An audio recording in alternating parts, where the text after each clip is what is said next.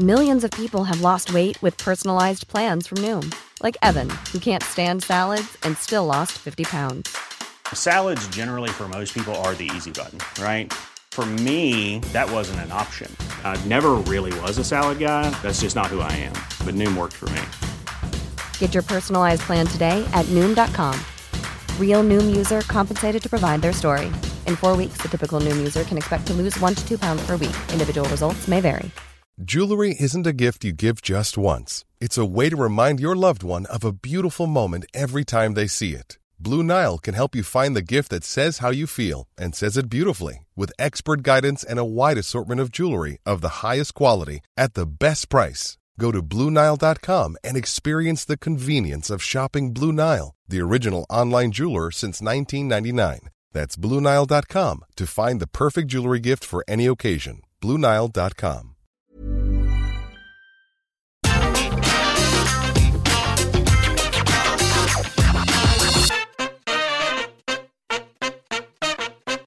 Wrestling, much like breaking a sleeping man's neck, revolves around solid twists. Time and again, Vince and his van load of veiny chaps has swerved us as an audience and provided some of the greatest, and in many cases, silliest storylines you'll ever find on TV. However, as you might expect, it's not always been a smooth journey, and there have been many times that storytelling gold was turned into a bedtime tale. As is our wont to do, we've gathered up some of the most egregious times that characters went from being terrific to terrible in the blink of an eye for you today. You're welcome. With this in mind, I'm that big lad from the gaming channel Jules, and these are 10 twists that killed great wrestling characters. Number 10. Vader is a sad fat man. Now, Vader's time in the WWF is a well-documented mess. He had a great run in Japan and in WCW, but the man was hurting when Vince McMahon signed him to a deal. He was promised to get some lengthy time off to get his shoulder surgery sorted out, but he was rushed back to work and was never quite the same in the ring. After big matches with The Undertaker and Shawn Michaels, which failed to live up to their potential, he was moved down the card. The solution seemed obvious. Let the man take some time off, heal up, and get in better shape. But Obvious and the WWF go together like myself and a sexual partner who isn't rife with mental and father issues, in that they don't. No, instead, WWF went with their make the monster make fun of himself route, which was really strange, because Vader then lost to Kane, and instead of swearing revenge, he told Michael Cole in an interview, "I've made the biggest mistake of my life. Maybe Vader time is over. I'm a piece of a big fat piece of Jesus Christ, mate, leave some self-deprecation for the rest of us, thank you very much. This move killed the mystique of the Mastodon, and he spent the rest of his time jobbing out to everyone. It's a shame, as the real piece of is creative for making him say that in the first place. Number 9. Sandow might not be a genius. Unlike other names on this list, this entry actually spans 2 companies. In WWE, Aaron Stevens wasn't really catching on in the way that management hoped, so they sent him back down to developmental. A few years later, he re-emerged as a much more confident and far more interesting Damien Sandow, a modern-day genius. Despite some silliness to the character, he looked set to be a big star. Unfortunately, management gave up on him again, and he was given the atrocious gimmick of copying other wrestlers, until somehow his stunt double work of The Miz got over. Big. Again, WWE didn't see anything in him and this time let him go. When he went to TNA, he had the chance to revitalise his old Saviour of the Masses act with a different name, which would have made him a top heel in the company, but instead, they decided to shoot with us. Sandow, now Aaron Rex, told us that he's not a genius, that he's never even had his IQ tested, and basically that was all an act. What was the point of this? Why slam something that the fans loved? In this one segment, he killed the Saviour of the Masses angle. R.I.P. fun. Number 8. Steve Austin likes hugs. Right, so fun fact, my dad actually looks a little bit like Steve Austin, and his name is actually Steve. What a weapon. Also fun fact, my dad also acted like Stone Cold for the majority of my life, and that neither liked to hug their 9-year-old son when he'd fallen off his bike that one time. Yeah, that was a thing. That is until Stone Cold went a bit soft around WrestleMania X7, where he turned heel and joined forces with Mr. McMahon. This resulted in a lot of singing, his wife baking a load of things, and a lot of hugs. We were supposed to hate Vince, but really, we just felt bad for him being on the receiving end of those long, awkward man braces. Once this twist of Austin joining his boss and their ensuing shenanigans played out, we can never quite look at the man the same way. But we can all be thankful that it did end. Number 7. Eric Bischoff turns on WCW. The NWO was a brilliant idea, whose goal it was to take down the establishment. Featuring a host of former WWF guys invading as well as a few turncoats like the Giant, they were booked as an unstoppable force. The former $1 Million Man Ted DiBiase was their financial backer, which meant they could afford all of these shenanigans and japeries and jokes and laughs and such, and it was all so perfect that you just knew that something had to come along and ruin it. Hello, Eric Bischoff and your punchable face. Yes, the Bish Bash Bosh Boff joined the NWO in a swerve more resembling a car crash and killed the identity of WCW. He was meant to be fighting against the NWO, but by helping them, he basically said everyone not in this stable isn't good for business. And why the should we as an audience care about those guys then? He ran down anyone and everyone that worked with him, and the WCW brand was so horribly damaged by the time the NWO angle ran its course that there was no one really left to cheer for. Bischoff as a babyface was not amazing, but he was good. But he was a good, realistic cheerleader to have represent the WCW. Showing him as a ruthless backstabber did lead to some entertaining television, but it was a turn that caused long-lasting damage to the entire angle, and unfortunately, the company's future. Number 6, the one-man gang is from Africa. Bloody hell, where to begin with this one, man? Okay, so the one-man gang wasn't doing so well in the WWF. He had a fair few good matches against Hogan and the likes in the top tier, but was then pushed to the side. What he needed was a kind of rebrand. He needed an update, as it were. I tell you what he didn't need, though, is to suddenly tell people that he was from f***ing Africa. It was pretty offensive stuff, not to mention awkward as when he spoke in that god-awful accent. It was apparently meant to be a shot at Dusty Rhodes and his American Dream angle, but at what cost? Well, this guy's career for a start, as when he was ditched and then arrived in the WCW as the one-man gang again, all credibility was left overseas. Number 5, Fit Finlay has a son. After WCW went out of business, we thought we'd never see Fit Finlay wrestle again on a national scene.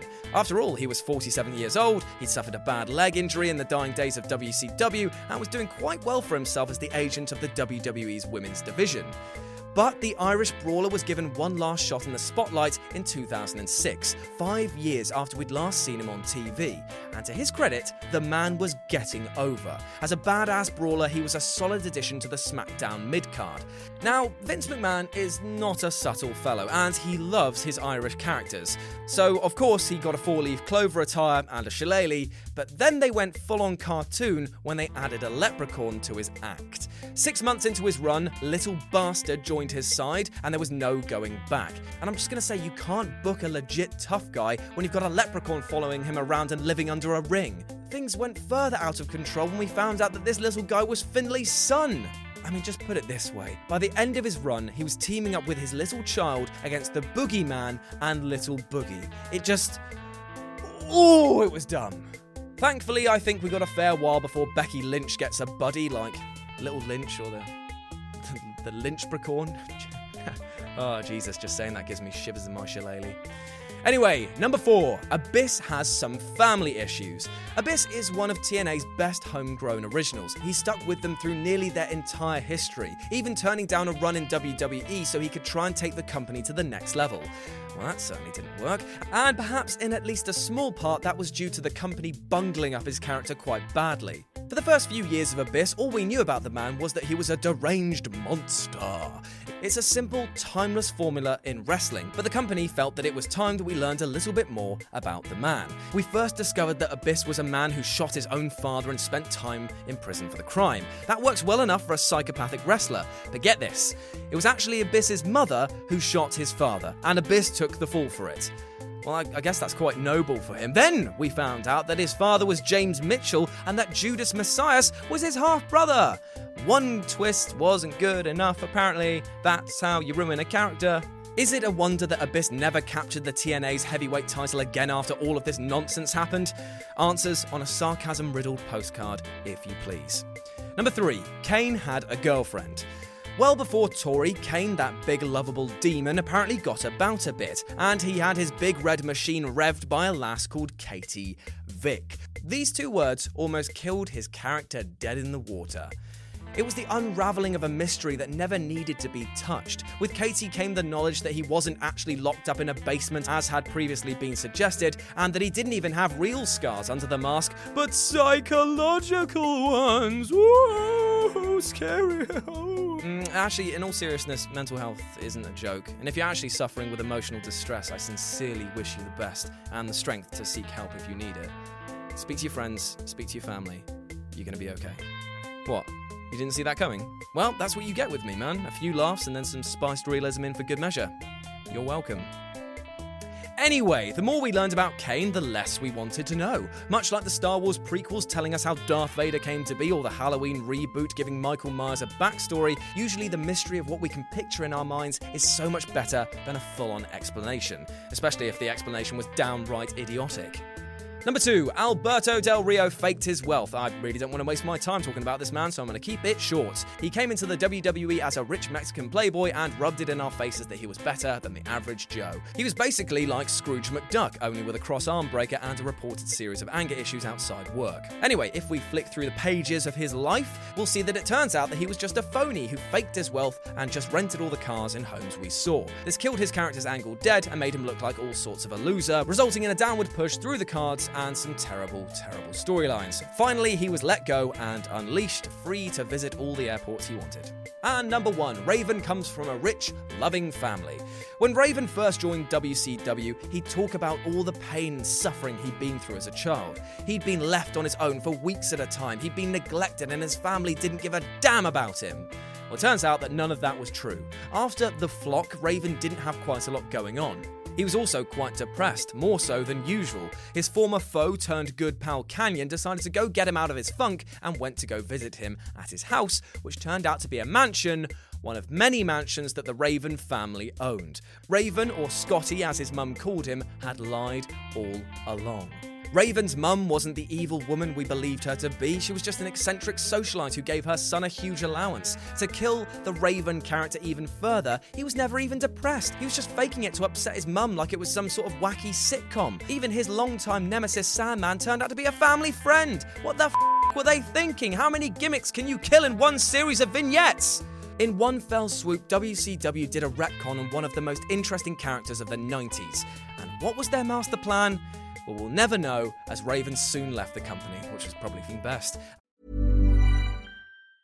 Mom deserves the best, and there's no better place to shop for Mother's Day than Whole Foods Market. They're your destination for unbeatable savings, from premium gifts to show-stopping flowers and irresistible desserts. Start by saving 33% with Prime on all body care and candles. Then get a 15-stem bunch of tulips for just $9.99 each with Prime. Round out Mom's menu with festive rosé, irresistible berry chantilly cake, and more special treats. Come celebrate Mother's Day at Whole Foods Market. Planning for your next trip? Elevate your travel style with Quince. Quince has all the jet-setting essentials you'll want for your next getaway, like European linen, premium luggage options, buttery soft Italian leather bags, and so much more. And it's all priced at 50 to 80% less than similar brands. Plus, Quince only works with factories that use safe and ethical manufacturing practices. Pack your bags with high-quality essentials you'll be wearing for vacations to come with Quince. Go to quince.com/trip for free shipping and 365-day returns. Hi, I'm Daniel, founder of Pretty Litter. Did you know cats tend to hide symptoms of sickness and pain? I learned this the hard way after losing my cat, Gingy. So I created Pretty Litter, a health monitoring litter that helps detect early signs of illness by changing colors, saving you money and potentially your cat's life.